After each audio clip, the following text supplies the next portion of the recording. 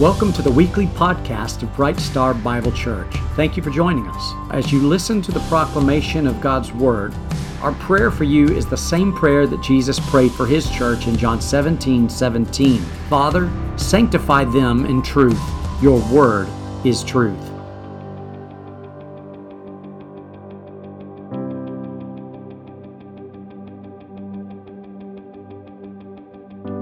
We are going to continue our study in the book of Revelation.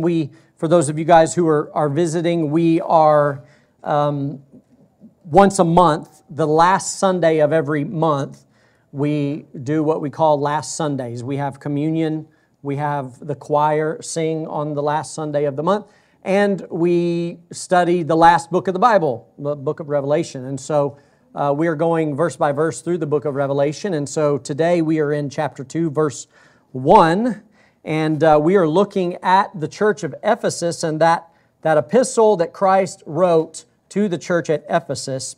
And I've entitled the message, A Love Grown Cold. Let's begin there in chapter 2, verse 1. If you would stand with me for the reading of God's Word. Revelation 2, verse 1. This is the Word of God. To the angel of the church in Ephesus write, this is what the one who holds the 7 stars in his right hand, the one who walks among the 7 golden lampstands, says, I know your deeds and your toil and perseverance, and that you cannot bear with those who are evil, and you put to the test those who call themselves apostles and are not. And you found them to be false. And you have perseverance and have endured for my name's sake. You also have not grown weary. But I have this against you, that you have left your first love. Therefore, remember from where you have fallen, and repent, and do the deeds you did at first. But if not, I'm coming to you, and I will remove your lampstand out of its place, unless you repent. Yet this you do have, that you hate the deeds of the Nicolaitans, which I also hate. He who has an ear, let him hear what the Spirit says to the churches. To him who overcomes, I will grant to eat of the tree of life, which is in the paradise of God. Amen? This is the Word of God. Father, we ask that you would just open our hearts and minds to the truth of your Word today, and whatever is proclaimed and preached as the truth of your Word, Lord God, we would submit our lives to it in Jesus' name for your glory. Amen. You may be seated. As we look at these letters, we should not see them as statements of judgment or an attempt at a guilt trip. Our Lord Jesus Himself wrote these letters as a result of His being in the midst of His church, in the midst of these 7 golden lampstands, which represents His church. I have quite the imagination, and I picture an inspector walking through a home before this home is to be bought or sold. He's checking every detail. He's taking notes. What's working? What isn't working? What has been broken? What's running exceptionally well? And this inspector's conclusion would bring a recommendation then to the seller, fix this stuff or have this stuff fixed before you sell the house. And to the buyer, he might counsel them, unless this stuff is fixed, don't you dare buy this house. And this is essentially what's happening here in this scene. Jesus is walking among the 7 golden lampstands, the churches. And as the omniscient inspector, who we know sees all and He knows all, He does not miss one tiny detail. Christ is inspecting these churches, and specifically in this letter, the church at Ephesus. And He's asking what is working, what isn't working, what is broken, what needs to be fixed or mended, and what, if anything, is worth commendation. Furthermore, what is worth a recommendation or counsel to straighten out, as I said, before Christ must act and remove their lampstand, remove their influence in the world. Because what did we learn earlier in our few prior passages that we read is that Christ will purify His true church. He will purify His true church. So first, I would like us this morning to look at the storied background of this church at Ephesus. Very important church, and the details I find fascinating. I think you will as well. It's a rich history that led them to their condition at the point in which this letter was written. If you take notes, write down Acts 18. I'm going to go through a few things here. You don't have to turn there, but you can write it down. We see in Acts 18 that the preliminary work for this church and its beginning was done by Aquila and Priscilla, as well as a man who was known to be a great teacher of the Old Testament, Apollos, that we know has been mentioned in the book of 1 Corinthians as we studied there. In Acts 19, Paul, on his third missionary journey, met a group of followers of John the Baptist who had only known the baptism of repentance. So if you can imagine, these men had not yet heard about Jesus, about the cross, about the resurrection, about His ascension. They hadn't heard anything. They were just followers of John. They couldn't text one another or hop on their cell phone or Google it, right? These guys were out there doing the work of the ministry as disciples of John the Baptist, and so we see this unfold. And in Acts 19, Paul shares the gospel with these men.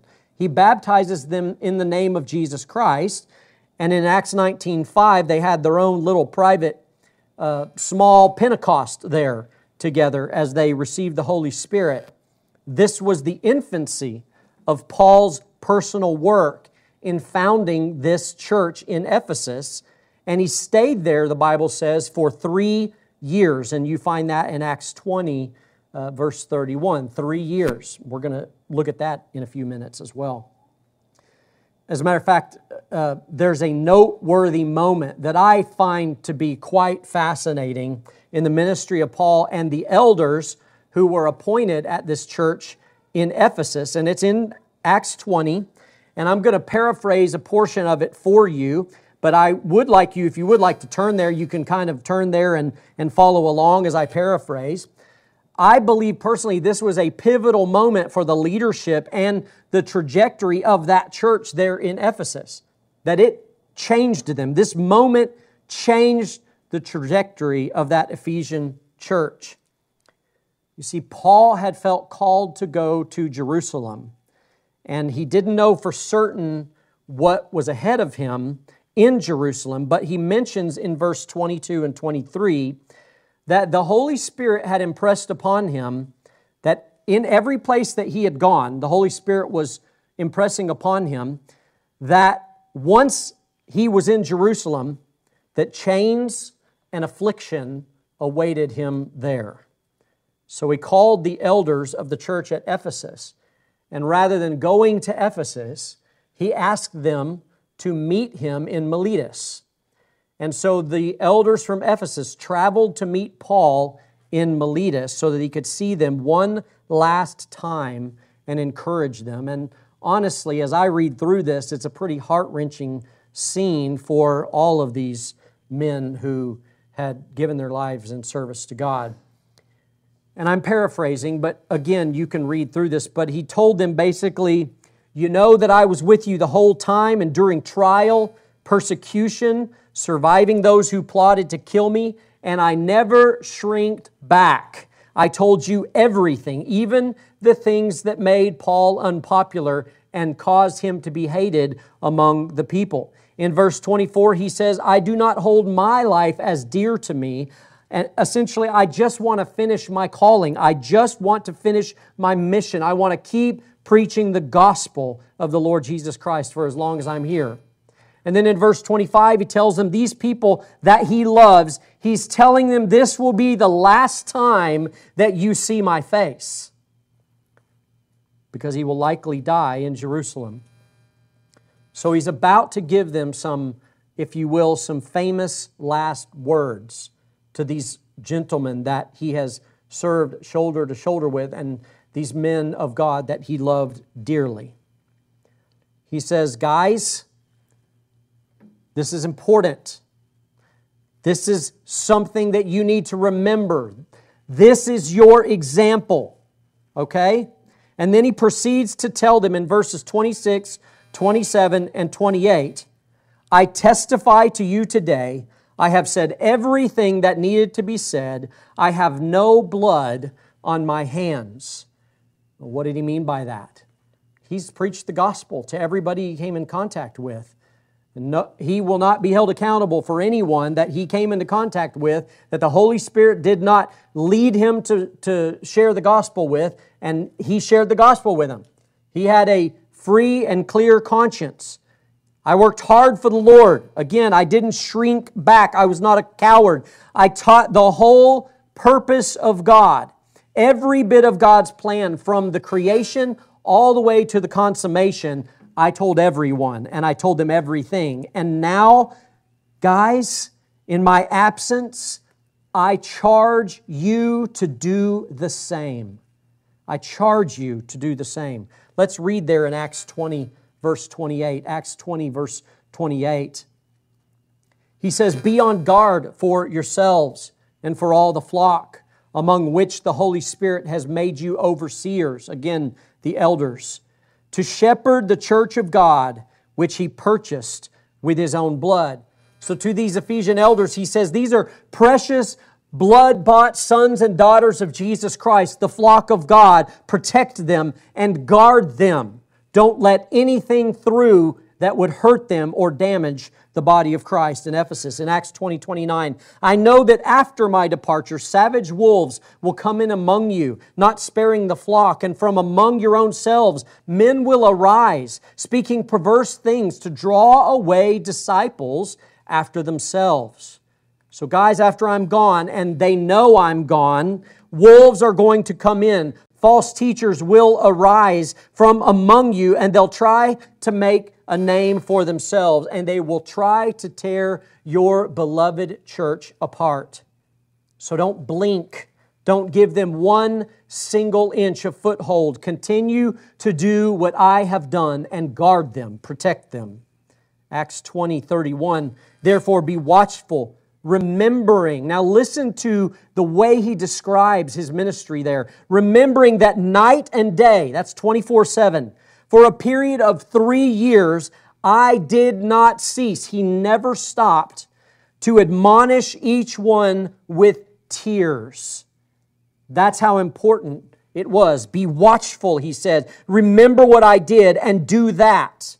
I did not cease night and day to make a case, to contend for the truth, to the point that I was often moved to tears when telling you the truth, knowing that this threat would come in among you after I left. Kind of sounds to me like it was a big deal to Paul. And this was his last act, the last time he saw these men from this church at Ephesus. He felt it necessary to make it a big deal, to really sear this in their mind for those elders at Ephesus. And then in verses 32 through 38, he says his goodbyes, and this isn't necessarily part of the message, but I just find that it's comforting to see how much these folks loved one another. Acts 20, 32, and now I commend you to God, he says, and to the word of His grace, which is able to build you up and give you the inheritance among all those who have been sanctified. I have coveted no one's silver or gold or clothes. You yourselves know that these hands ministered to my own needs and to those who were with me. In everything I showed you that by laboring in this manner, you must help the weak and remember the words of the Lord Jesus, that He Himself said, it is more blessed to give than to receive. And when He had said these things, He knelt down and prayed with them all, and they began to weep aloud. And falling on Paul's neck, they were kissing him, being in agony, especially over the word which he had spoken, that they would not see his face again. And they were accompanying him to the ship. If you can imagine, they wept together as they knew it would be the last time they saw their brother, and they walked him to the ship to see him off. What a scene. But he says, in that moment, guard the flock. Be warned, protect these precious people from wolves, the ones that would come in and destroy and lead them astray. Now, this church had some very strong beginnings other than the Apostle Paul. some very godly and impactful leaders in this early church. We know that Timothy served there. Tychicus served there as well. We can't forget the Apostle John, the writer of the Revelation, also served there for a time. He was the lead elder at Ephesus, right up until his arrest and exile to the Isle of Patmos. And the church at Ephesus was also instrumental in spreading the gospel all over that entire region. In Acts 19, we see that Paul was God's appointed apostle. And his ministry at that time was accompanied with great signs, miracles, and wonders. Now, this was, as you read in Scripture, was not something that actually continued with this kind of frequency or with such dramatic fashion as it did in that time at Ephesus. But as we see and read about Paul and his ministry as he ages and we get further into that apostolic age, later on in his missionary journey, there were some of his own companions, his traveling companions, that he left behind. He actually writes that Trophimus I left sick at Miletus. All right? And that doesn't negate the fact that early on in his early ministry, God used Paul in mighty ways in this region. Also noteworthy that I think sometimes we get wrong is we picture every single believer at that time running around doing those kinds of miracles, and that just was not the case. It was these men of God, these apostles who were called to perform these kinds of miracles, and Scripture is very clear to say, quote, it was at the hand of the apostles. This was proving that these men were God's chosen men, okay? And there were miracle healing hankies, I like to call them. There were aprons and even pieces of clothing of Paul's that were sent to people and they were healed, and evil spirits were even driven out by these things. Those who had been involved in satanic and occultic practices, likely some who had previously been possessed, came and confessed their sin and gave themselves to Christ. This was a major revival, a genuine revival that was going on. They destroyed their idols and they brought their books of magic and they burned their books of magic in front of everyone. And there were accountants in the crowd and they actually tallied up how much money all of those books would have been worth had they not burned them. One interesting story here in this region of Ephesus was these Jewish exorcists. They're mentioned in verse 13 of chapter 19. It says, quote, they went from place to place and attempted to invoke over those who had evil spirits the name of the Lord Jesus, saying, I implore you by Jesus, whom Paul preaches. So there were these Jewish exorcists who weren't even followers of Christ that would go out and try to cast demons out of people. Verse 14 mentions now 7 sons of the one named Sceva, who is a Jewish chief priest. They were doing this.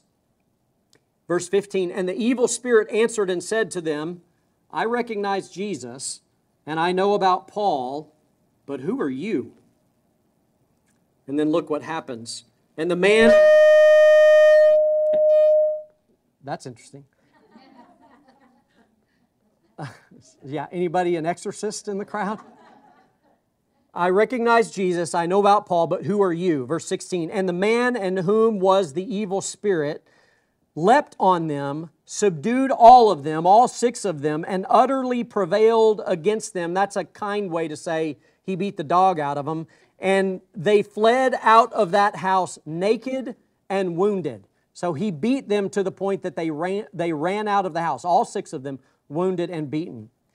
To be sure, as we see in these passages, there were some pretty dramatic things happening in the early days of this church at Ephesus. The preaching of the gospel was so effective, it spread from Ephesus all over Asia Minor during those first 2 years. And all of these other letters that are written in this chapter of Revelation, these few chapters of Revelation, all of these other churches were planted in the wake of this church at Ephesus. Okay? So this was the background of this mighty church at Ephesus. And now the all-seeing inspector of his church has written a letter specifically to this church at Ephesus. And you can divide this letter into a series of what I would call commendations, and these were positive things that Christ had to say about the church. There's a correction. This is one thing that this church was doing wrong and they needed to correct or face the consequences, and then followed by counsel. Essentially, if you do this, then you will fulfill my purpose for you and there will be eternal reward in it. So let's begin with a series of 7 things of which Christ gives high marks to the church at Ephesus. The first one is stated here in verse 2. He says, I know your deeds.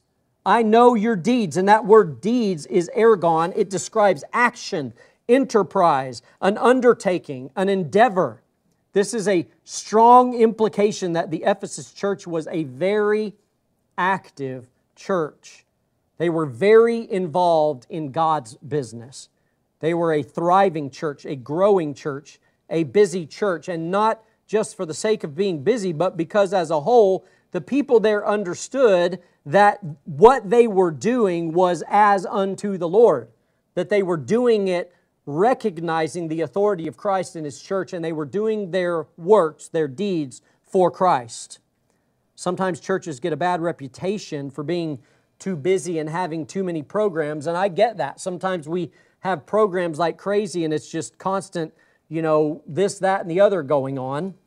And so there's some legitimacy to that sometimes. When I was a kid, I was in church, every morning for Sunday school, Sunday morning for Sunday school. Then we had worship at 11. 4 o'clock in the afternoon was training union. 6 o'clock was worship again in the evening. We had Wednesday night Bible study. We had youth group. We had various Bible studies off and on throughout the week. We had like Disciple Now weekends. We had youth camps and all this other stuff. And on top of that, we would do what we called visitation, where we actually knocked on people's doors in neighborhoods, introduced ourselves, prayed with them, witnessed to them, shared the gospel with them. That was the way of life when I was a kid. And over the years, over the last 35, 40 years since I was a kid, did I say 35 or 40? It's more like 15. I've seen a shift in the church. I've seen a shift from, where it used to be very active and busy and the body of Christ was together often. Now we have pretty much a Sunday morning and like we're a church plant. So we have to rent this facility and we try to get together as often as we can, but there are certain things that are necessary for us to be able to get together, right? But what are the excuses of all the other churches out there who have buildings and close their doors on Sunday night, who don't have Wednesday night Bible studies, all of that? I think that's something to think about, right?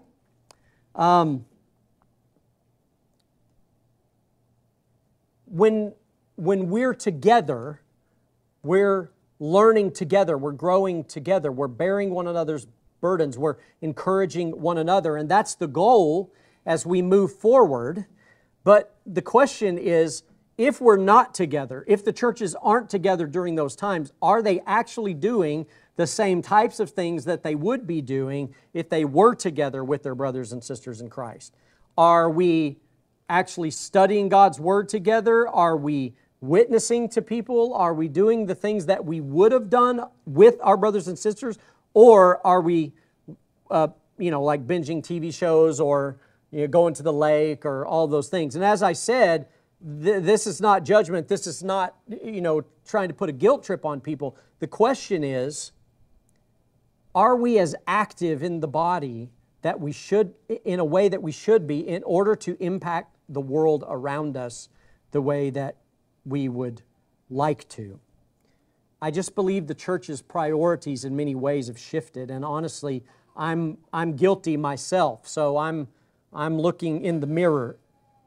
But I think oftentimes our stuff is more important than God's stuff, right? Our stuff is more important than God's stuff.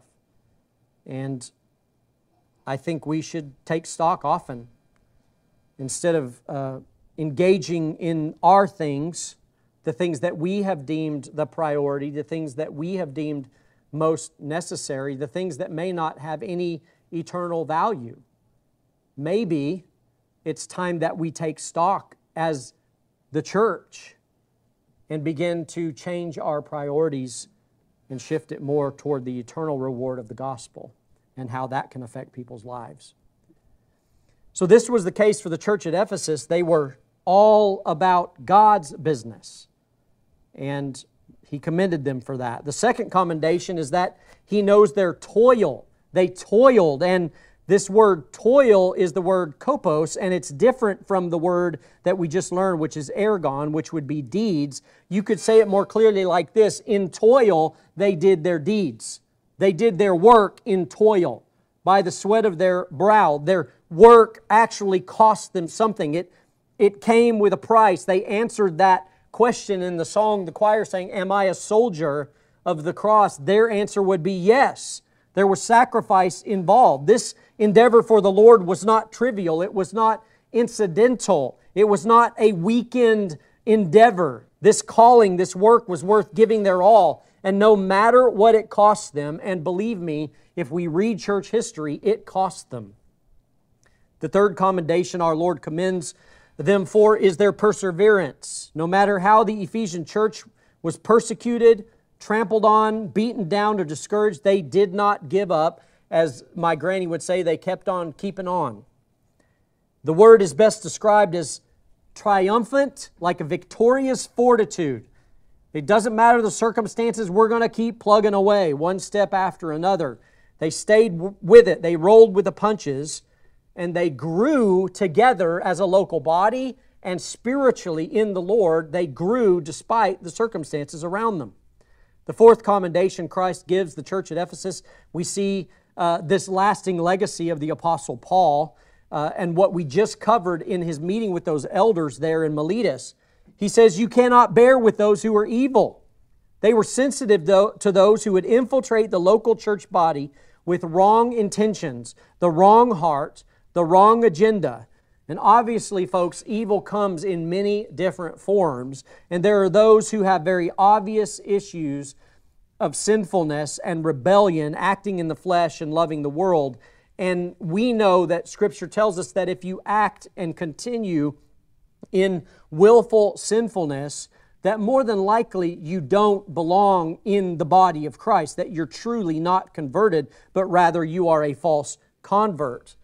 But then in the fifth commendation to the church at Ephesus, John mentions that there's also the issue of those who would dress like the sheep, look like the sheep. They would do all the right things and say all of the right things, and instead of being led by the Holy Spirit, they're led by their own arrogance, their pride, and their need for power. Their need to have people who follow them, who listen to them, and who value them and who value what they do, kind of this status that they want to have within the body of Christ. And there are many different species of predators who dress like the sheep, and there are a few different ways we find that they infiltrate the body of Christ in this passage. There are wolves, Paul called them. He warned these Ephesian elders about. And folks, I mean, my dad was a church planter and a pastor, and I grew up in the church.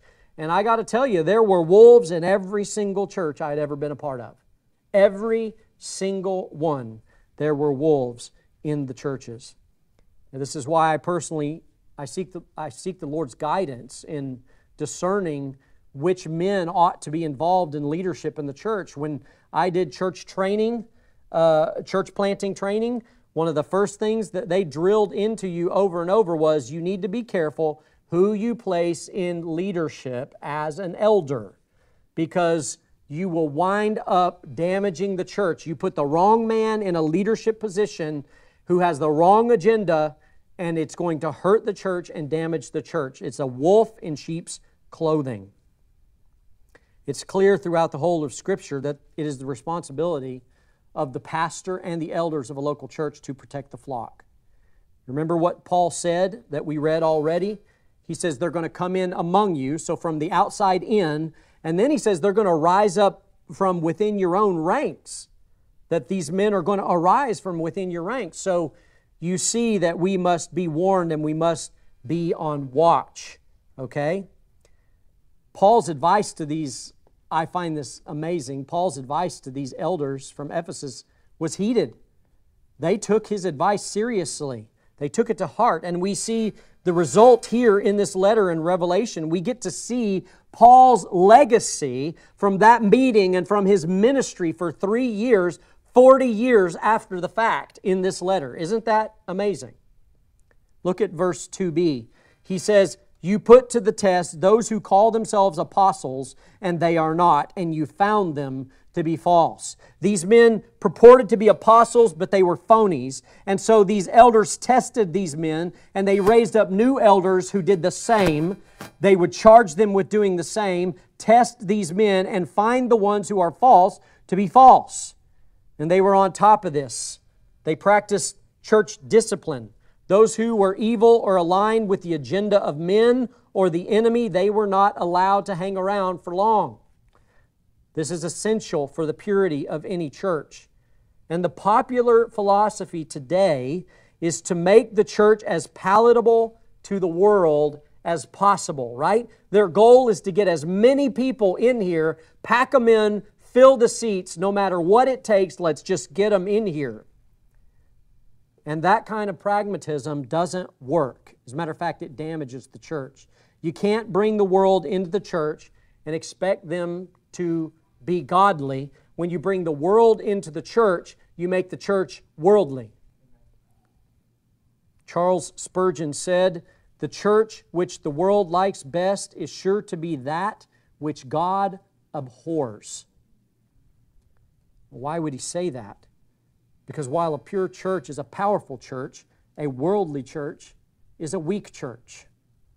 A biblical church is a bold church, but a compromised church is a corrupt church. The sixth thing that Christ commends the Ephesians for is in contrast to what they cannot bear. He says, you cannot bear evil men, you cannot bear false apostles and liars, but they've had to bear their cross. They die to self. They bear the burden of ministry, their toil. They bear persecution. They make it all about Jesus and His glory and not about themselves. Now, if you meet a self-proclaimed Christian and they bear no cross for the Lord, it's likely that they could be a false convert. And look, I don't walk around questioning who's saved and who's not. That's completely and totally up to the Lord. But Jesus did say that by their fruit you will know them. That if they're bearing no fruit, and you got to be careful as to what you define as fruit. If you define fruit in the wrong way, then you're going to think numbers and influence and social media footprint and all that kind of stuff is fruit. That's not fruit. Fruit is the gospel and the fruits of the Spirit. Are people getting saved? Are people growing in the Lord? Are they walking in the power of the Holy Spirit? But I love this quote by Steve Lawson. He says, "In a counterfeit conversion, there is no death to self, no submission to the lordship of Christ, no taking up a cross, no obedience in following Christ, no fruit of repentance, only empty words, shallow feelings, and barren religious activities. On the contrary, with a true conversion, sin is abhorred, the world is renounced, pride is crushed, self is surrendered, faith is exercised, Christ is seen as precious, and the cross is embraced as one's only saving hope." Amen? The description of the true conversion describes these Ephesian believers. Look at verse 3. He says, "You have perseverance and have endured for what? For my name's sake." It's all for Him. They did it all for Him. "And you also have not grown weary."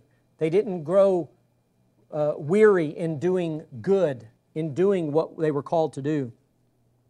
The seventh commendation is down in verse 6, and we're going to cover that in the order that Christ covers it, because I think there's a reason for it. But according to this letter, to this point, this church at Ephesus was a dynamic, active, hardworking, sacrificial, orthodox, true gospel church, and it looked on the surface as if they had all their ducks in a row and everything was great. They had their stuff all together, which must have made the next statement of Christ's correction that much more of a sucker punch, a punch to the gut, the kind of thing that for these folks must have knocked the very wind out of them, took their breath away when they heard Jesus write these words, "I have this against you."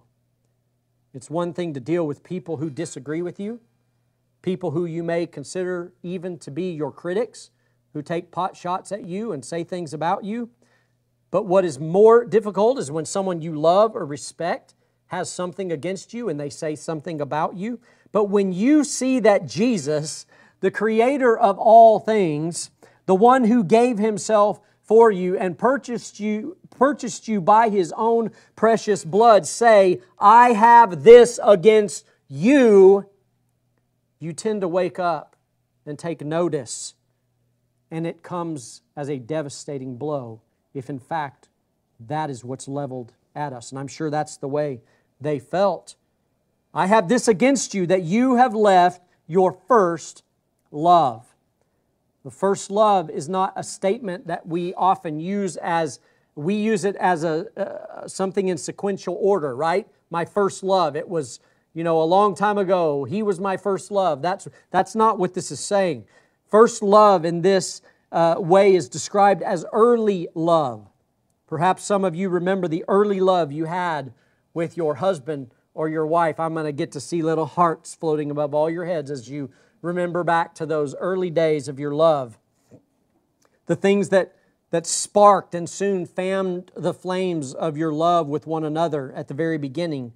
Overwhelming joy, the enthusiasm that didn't wane, right? You wanted to be the last person who said, "I love you," on the phone before you hung up. And hanging up the phone was so difficult. You just didn't want to hang up the phone, and you couldn't wait to talk to them again. And even more so, you couldn't wait to see them again. If ever there was miles apart, right? And there was distance, you just wanted to be with them all the time.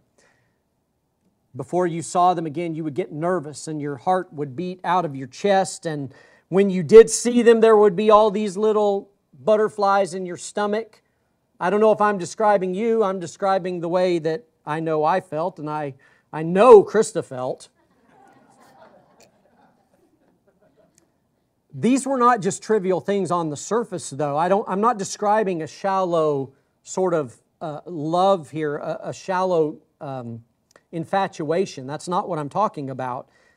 I'm talking about this kind of commitment and love that you feel in your bones, the fire in your belly, where you're absolutely committed. And if anyone were to try to keep you from one another, well, then the attitude, it's me and you against the world, right? I don't care if we have to take on the whole world. We're staying together no matter what. Nothing can stop our love, and I dare anyone to try and douse this romantic fire that we have, together. That kind of love is what we're talking about. The true test of an enduring love, though, is the threat that comes slowly creeping in the menial and mundane daily acts of life, the minutes that tick on the clock. And it has the potential to slowly, coal by coal, quench the fire in a love that is not genuine. Ladies, if your husband were to come to you, or men, if your wife were to come to you and say these words, they say, "Look, I'm committed to you. I understand your position in this marriage. I respect your position in this marriage. I will do the things that need to be done. I will live here in this house with you. I will raise our children with you. I will make sure that everything is done the way it's supposed to be done in perfect order. I will do all of the things that I did in the beginning of our marriage. But I do not love you anymore. You do not inspire me. I do not get 1 ounce of fulfillment from you or our relationship. As far as my actions, again, I'll get the job done. Even though we live in the same house, I will seek my own purpose and my own fulfillment, and I will find it apart from you. If your spouse came up and told you that, that would be devastating. And this is the seriousness of what Christ is leveling at this church at Ephesus.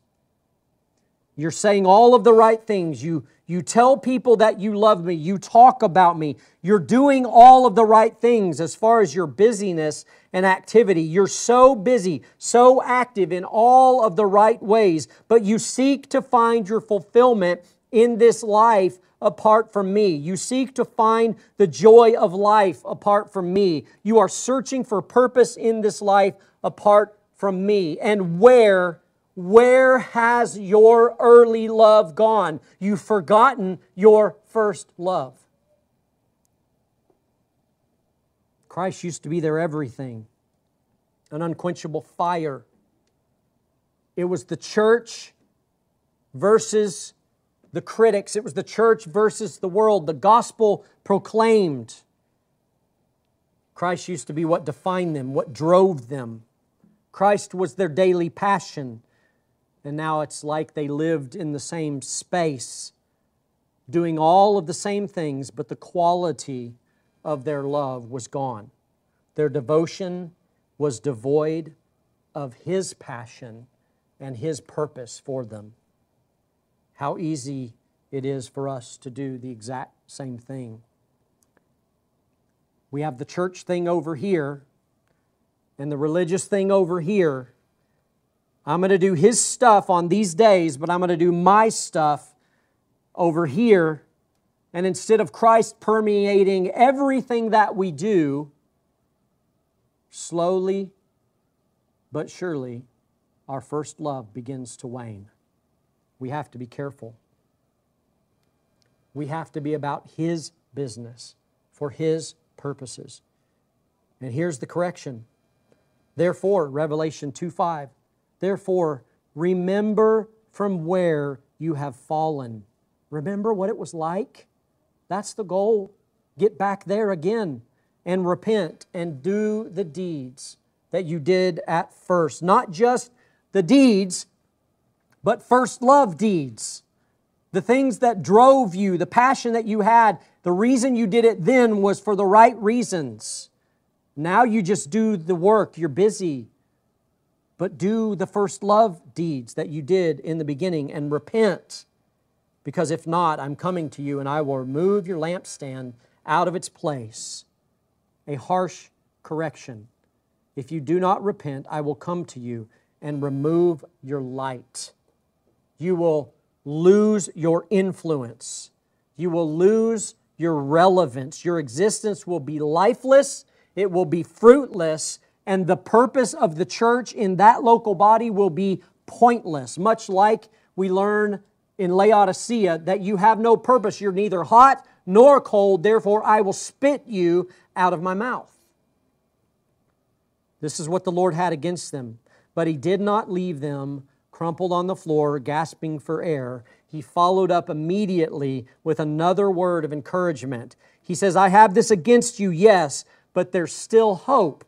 You still have hope. So Christ follows up His correction with another commendation. He says, yet this you do have, that you hate the deeds of the Nicolaitans, which I also hate. Now, we can't know exactly what this means to the point of being dogmatic or certain about the Nicolaitans, because search the history books, search the Bible, and there's nothing specifically that lines out what the Nicolaitans believe. But I believe there's enough information in Scripture, there are clues around it that I think we can figure it out, or at least get pretty close. What were the deeds of the Nicolaitans? Why would God hate these deeds? Why would Christ hate them? What were they doing? What was their doctrine? What was their error? And as you might know, there's, again, various possibilities, but we find clues in the letter to the church of Pergamos in chapter 2, verse 15. He writes, thus you also have some in the same way hold to the teaching of the Nicolaitans. Well, the key here is in the words "in the same way." In the same way as what? Well, you look to the verses prior. Verse 14, I have a few things against you, because you have there some who hold to the teaching of Balaam, who kept teaching Balak to put a stumbling block before the sons of Israel, to eat things sacrificed to idols, and to commit acts of immorality. If you go back and read that story, Balaam seduced God's people into idolatry. He seduced God's people into immorality. And he posed as a true prophet when he had already made errors to the point that made him a false prophet. Instead of leading people to godliness, he led them to sin and idolatry and immorality. So that's what Balaam did. So then in verse 15, it says, thus you also have some who in the same way hold to the teachings of the Nicolaitans. Looks like whatever Balaam did then is what the Nicolaitans did as well. If you really want to drill down, the word Nicholas comes from two Greek words, Nike, where we get Nike, and it means to conquer. And then you get the word people, which is Laos. And the word means one who conquers the people. Well, if you look at the Old Testament and you look at the word Balaam in Hebrew, it means destroyer of the people. So there is a comparison a likeness that's being drawn here between Balaam and the Nicolaitans. All right? This error involves someone who leads the people into destructive sin because of false teaching, because of twisting the gospel, leading people into three dangerous areas. And folks, we don't need any help, do we? So when you get somebody in a place of authority speaking and teaching things that would help sway you in one direction or the other, then it gets really dangerous. You have men standing in the pulpit or standing in a place of authority and encouraging fleshly or worldly sin, or encouraging legalism in the body of Christ, or encouraging idolatry by creating another gospel, another spirit, or another Jesus. They use all the same verbiage, all of the same wording, Jesus, the Spirit, and the gospel, but it's another gospel. And they are idols, just the same. And once again, it connects back with the pleading of Paul to those elders in the church of Ephesus when he says, night and day I pleaded with you for 3 years in tears. It was so important to him to warn them.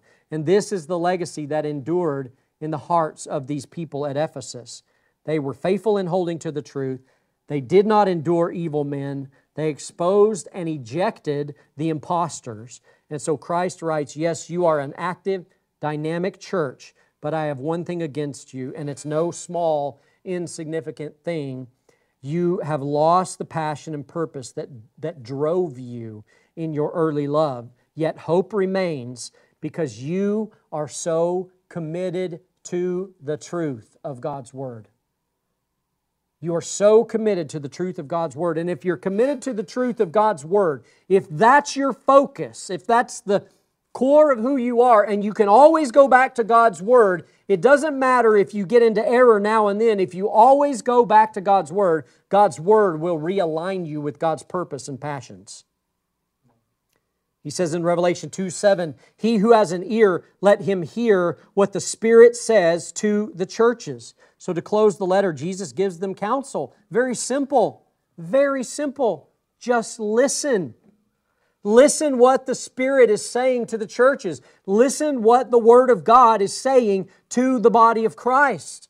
Do we let it go in one ear and out the other, or do we leave this place and allow the Word of God to move around inside of our heart and mind, and we come to the realization that there are things in our lives that we need to realign with His passion and His purpose in our life? He's saying, hear these words. And then 7b, he says, to him who overcomes, I will grant to eat of the tree of life, which is in the paradise of God. And that word overcome, we're going to see that repeated over and over in these letters, and it always refers to the same person. And there's no mystery here. Overcomer is just a believer in Jesus Christ. It's just a reference to a true, blood-bought, faith-filled woman or man of God. That's what an overcomer is. And it comes with this promise. Beautiful promise. I will grant to eat of the tree of life, which is in the paradise of God. Once again, a reminder from our Lord Jesus that our reward is not anything that we get in this temporal, broken world. If you're putting your stock in gaining status or wealth or fame or anything that this world has to offer, then you're barking up the wrong tree. His reward is eternal. It's provision in the presence of Jesus Himself. And let me just boil it right down for you. I'm certain whatever the rewards that He gives to us is going to be amazing.